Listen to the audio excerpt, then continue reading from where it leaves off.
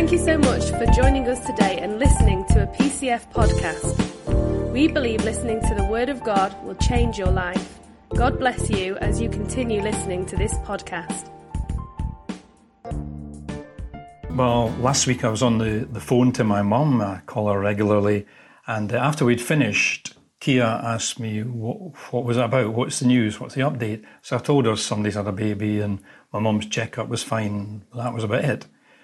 And she couldn't believe it. She said, well, you've been on the phone 30 minutes. And she says this every time. She said, just the briefest details. And she thinks it's a man thing.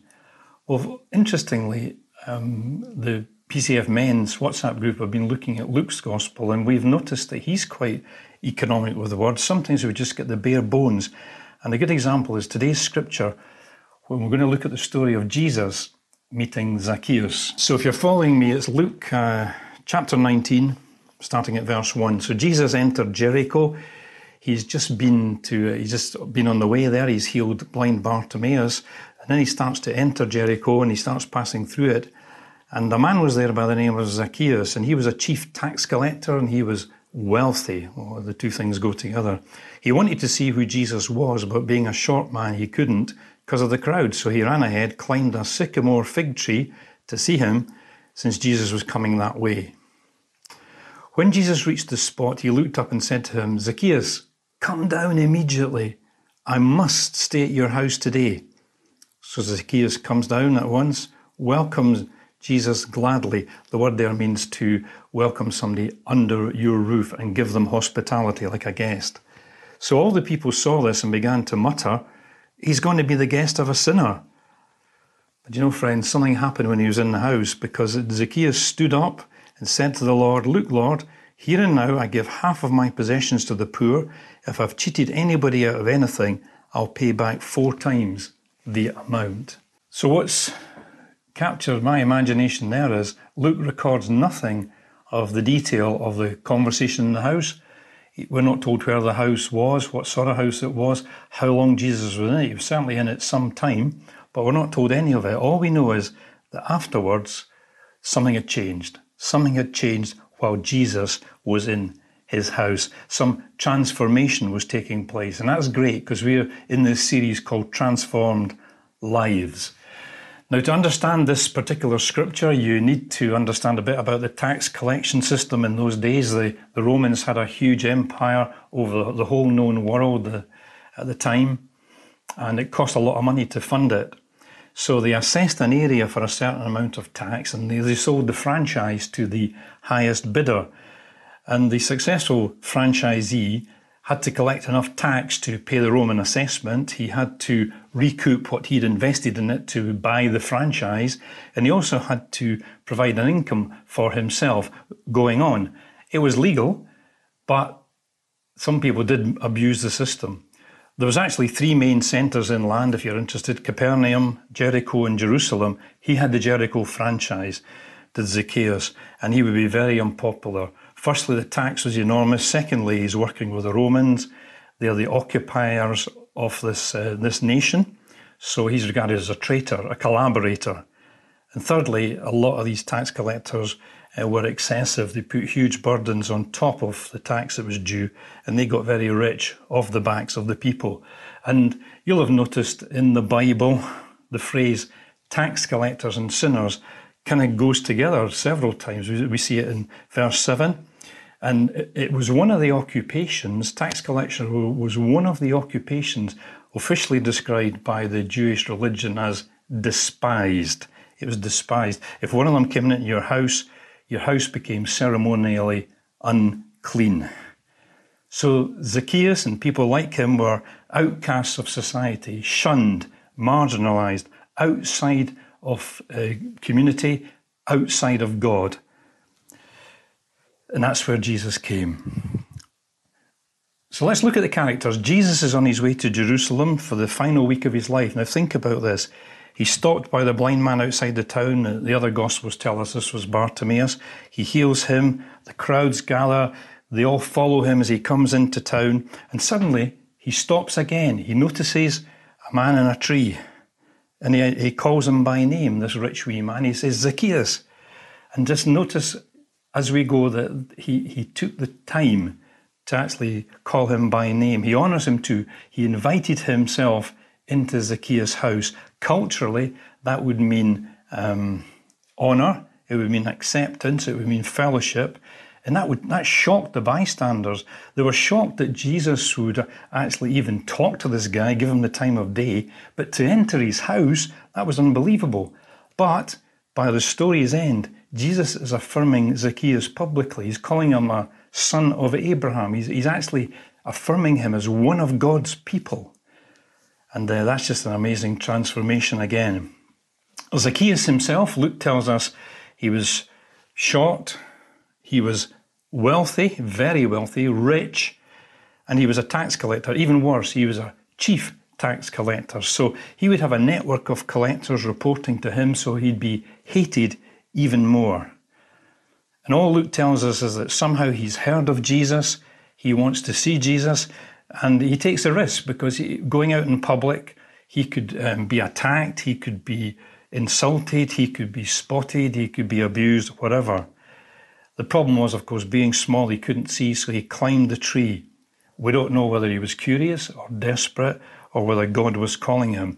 But in any event, there was an encounter. Zacchaeus just wanted to see, but Jesus had other ideas. I would imagine that when Jesus stopped, it's likely that Zacchaeus thought he would get a rollicking, he'd get a public shaming, he'd get words of derision or something. But I guess Jesus maybe had a twinkle in his eye or a look of love or something, because Zacchaeus jumped at Jesus' offer when Jesus said, "I've got to come to your house." And it says Zacchaeus came quickly and he took Jesus into his house. He took Jesus into his life, effectively. And when Jesus is in his house, somehow he gets into his heart as well. And Zacchaeus is convicted and he makes a generous offer in verse 8, and he backs up this offer by standing up and saying it publicly. That's a transformed life. All this talk about Jesus coming into his house got me thinking about another place in the Bible where Jesus wants to come in. I'm talking about Revelation chapter 3 and verse 20. And he says, "Look, I stand at the door and knock. If you hear my voice and open the door, I'll come in. We'll share a meal together as friends." That was to Christians. Jesus wants to come in and fellowship with you. So I think we can safely assume Jesus wants to be in our lives. And I hope you can agree with me there, because I'm going to come back to this point later. Let me give you a couple of thoughts, kind of interesting things I thought on pass on before we get to the applications. Verse 10 sums up what this is all about. Jesus kind of explaining and demonstrating why he came. He says, "I have come to seek and save the lost." He's come to bring transformed life. And I also note how he interrupts his journeys time and again. The woman with the issue of blood touches his hem. He stops. The blind man calls to him. He stops. He sees Zacchaeus in the tree. He stops. Now look, we live very busy lives. Often we feel there's not enough time. But here's Jesus on his way to Jerusalem for the last week of his life. He's about to suffer and die horribly. I guess he'd need to put a lot of thought, a lot of mental, emotional preparation in before, a lot of prayer to build himself up. Yet, he keeps stopping. He stopped for Bartimaeus, and now he takes time out for Zacchaeus. I'm not very good with interruptions. I'm a person of focus, and I like to get things done that way. But this really is a wake-up call. So the question is, who can you give your gift of time to? How do you handle interruptions? Another interesting thing I just picked up and I'll share is the immediacy of Zacchaeus' response. Zacchaeus' response. He says, "Here and now." So sometimes people are stirred about something and make a promise to God. We've all been there. You make this promise to God, but when the music fades, so does your commitment. But Zacchaeus says, "Here and now, I'm going to do this." And then he stands up and makes it public. He makes himself accountable. That's a real sign of a transformed life, because accountability is so powerful, isn't it? The immediate response. The last interesting thing I just want to share with you is this thing about generosity. It's a kingdom characteristic. Most Christians give their lives, serve, pray, give. We do all that kind of stuff. But for some people, it's more like a hobby. They go with minimal commitment. They'll do something, they'll get involved as long as it doesn't cost them much by way of time or effort or money. But you know, when you're generous, it's a sure sign that Jesus is active in your life. And in Zacchaeus' case, the law required restitution of 100% of what you'd taken plus 20% interest. So he's supposed to give 120% if he was going to make this right. He offers 400%, 4 times. Plus, he wants to give half his possessions away to the poor.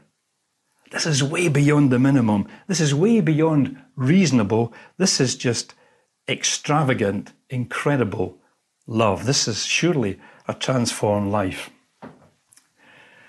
So having said that, the question then is, what can we learn? How can we apply ourselves to become more like Jesus and demonstrate this transformed life? Well, I'm going to give you 3 things on this. One is, how can I explain this? Being seen and acknowledged by Jesus was the trigger for Zacchaeus' response, wasn't it? Being seen and acknowledged. And why? That's because Jesus met 3 of mankind's greatest needs, which Zacchaeus had and which we all have. The need for significance, because Jesus noticed him, he called him by name. The need for acceptance. Jesus went into his house, prepared to fellowship with him, to tell him that he was accepted. And then belonging. Jesus declares him to be a son of Abraham, one of God's people, not outsider. He's actually in.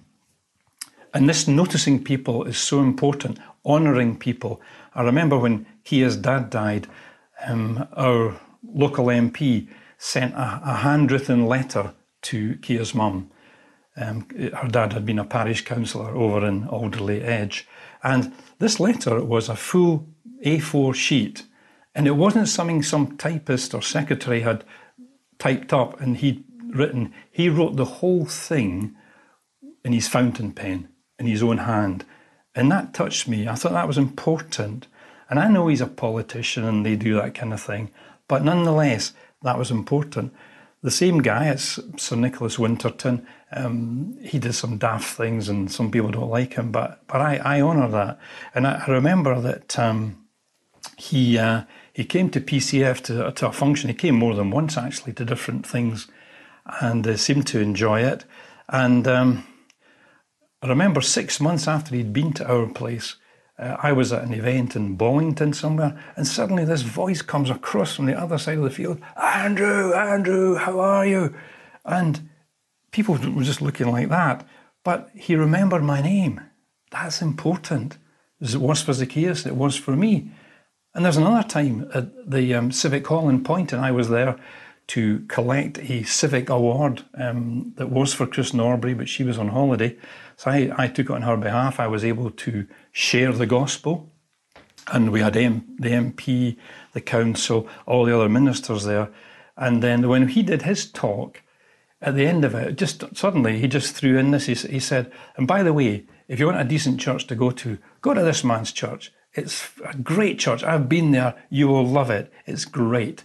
And we had that public affirmation. And I felt quite embarrassed because the other ministers were all there too. But that's what he did. He endorsed us. And we need that. We need that. What am I saying? I'm saying notice other people. Take time to notice and encourage people. It could be the waitress clearing your table. It could be a passerby looking miserable. It could be the fringe person nobody speaks to. Try and get people's names and remember them. It makes all the difference. Be like Jesus. Notice people. That's a sign of a transformed life. That's the first application today. The second one is this. When Jesus speaks or knocks or wants in, move quickly. Because he wants relationship. He wants daily interaction. He wants to be in your house, in your heart, in your life, as well as Zacchaeus. Now, Christianity is not just about trusting God for eternal life when you die. It's actually trusting him for the here and now. It's actually trusting him for daily life. He wants to be involved in it. And you know, the sad truth is that many Christians do the first bit, but not the second. They're fine with the eternal life bit, but the daily life bit, they're just not doing. And I believe that's why in Revelation 3:20, which I mentioned earlier, in a letter to a church, a letter to Christians, Jesus says, "Behold, I stand at the door and knock. I stand at the entrance and knock. And if you'll let me in, I will come in and fellowship with you." That's so important. Keith Hershey, Mutual Faith Ministries, we've been supporting them. Remember the Beirut bombing? That's where we're helping there. He says, he puts it this way. He says, take time every day to be loved by him. Take time every day to be loved by him. And I want to say this morning, if you want a transformed life, let him into your house. Let him into your heart. Let him into your life. Just open up and let him in, because that's what he wants. And that's the key to living this transformed life. And the third point, the third application goes on from that. When people become Christians, or you meet somebody else who's missing out there, we can help them. Do you know, genuine conversion, when people become Christians, that should lead to change. Zacchaeus became generous when Jesus came into his life. Other people change in different ways. I changed, and I didn't even know I'd changed. People at work said to me, "You're different. What's happened to you?" Something's happened. And I was able to share, look, I've become a Christian. But too often, we see no evident change in somebody's life. They might pray a sinner's prayer, but there's no change. And I believe that receiving the gospel is a transforming, life-altering experience. There should be a transformed life. They've maybe got the eternal life bit, but they haven't got the daily life bit. That's where we can help people. That's where we can draw their attention to this, to help them open the door and let Jesus in, because he is knocking. So, that's the story of Zacchaeus. It's a story of genuine transformation. Think about it. This guy he's hated, and now he's affirmed by Jesus. Wow. He's gone from outcast to being in. He's called publicly a son of Abraham. He's gone from being mean to being generous. He's gone from being despised to being honoured. And that's just transformation. And how did it happen? Well, Romans 12:2 in the Living Translation says, "Be transformed by changing the way you think." In the NIV it says, "Be transformed by the renewing of your mind." The NLT says, "Change the way you think." Whichever way you look at it, Zacchaeus was transformed in his mind in terms of his attitude to others. He was transformed in his giving because his mind had been changed. His whole mindset was different. He became generous instead of being self-seeking. And that led on to changing character. He started trying to help the poor rather than exploit the poor. That's just genuine life change. That's just fabulous. So let me give you 3 points to take away today and perhaps apply them in your life. Let me finish with these 3 points. Point number 1. Nobody who knew Zacchaeus would have expected that change that day. Well, he obviously didn't expect it, but nobody would have expected it. Nobody who knew him thought for a minute anything like that could happen. And that shows us that no one is beyond the reach of God. Even the despised tax collectors and sinners, nobody's beyond the reach of God. There might be somebody you know who you think they'll never be a Christian in a million years. Well, there's hope for them because of Zacchaeus. Maybe you've prayed for somebody for years and nothing's ever happened. Well, be encouraged. This can happen. Mike Hughes prayed for somebody for, I think, about 40 years before the person became a Christian. Let the story of Zacchaeus encourage you to pray again. And remember, that's why Jesus came. Verse 10 says, he came to seek and save the lost. He's still seeking, he's still saving, we can still help him. So don't stop praying. Let's press on and see a transformed life, or see a life that gets transformed. The second takeaway is this: Zacchaeus didn't change because people ranted at him. He didn't change because he was despised. He didn't change because he was badly treated. He didn't change because he was confronted. He didn't change because people disapproved of him. These are all the things we do routinely, by the way. He didn't change because of any of that. He changed because someone noticed him. Someone gave him time. Someone showed him love. And what happened was then his house was open to Jesus. His heart was open to Jesus. His life was open to Jesus, and he got transformed. So let's love like Jesus. Notice, give people time, show them love. Let's love like him. And as we do that, he transforms our lives as well as their lives. That's the second point. The third point, and my last point today in closing, is this. Picking up again on Revelation 3:20. Jesus is still standing at the entrance to lives. He's still asking to come in. So what about you? Do you need to move from trusting him for eternal life to trusting him daily for daily life? Can I urge you, my prayer today is, would you open the door and let him in? Revelation 3:20 tells us, he says, I'm knocking at the door. I'm knocking at the entrance to your life. Will you open the door and let me in? Let's do that. Let's let him in. His promise is if we do, he'll fellowship with us.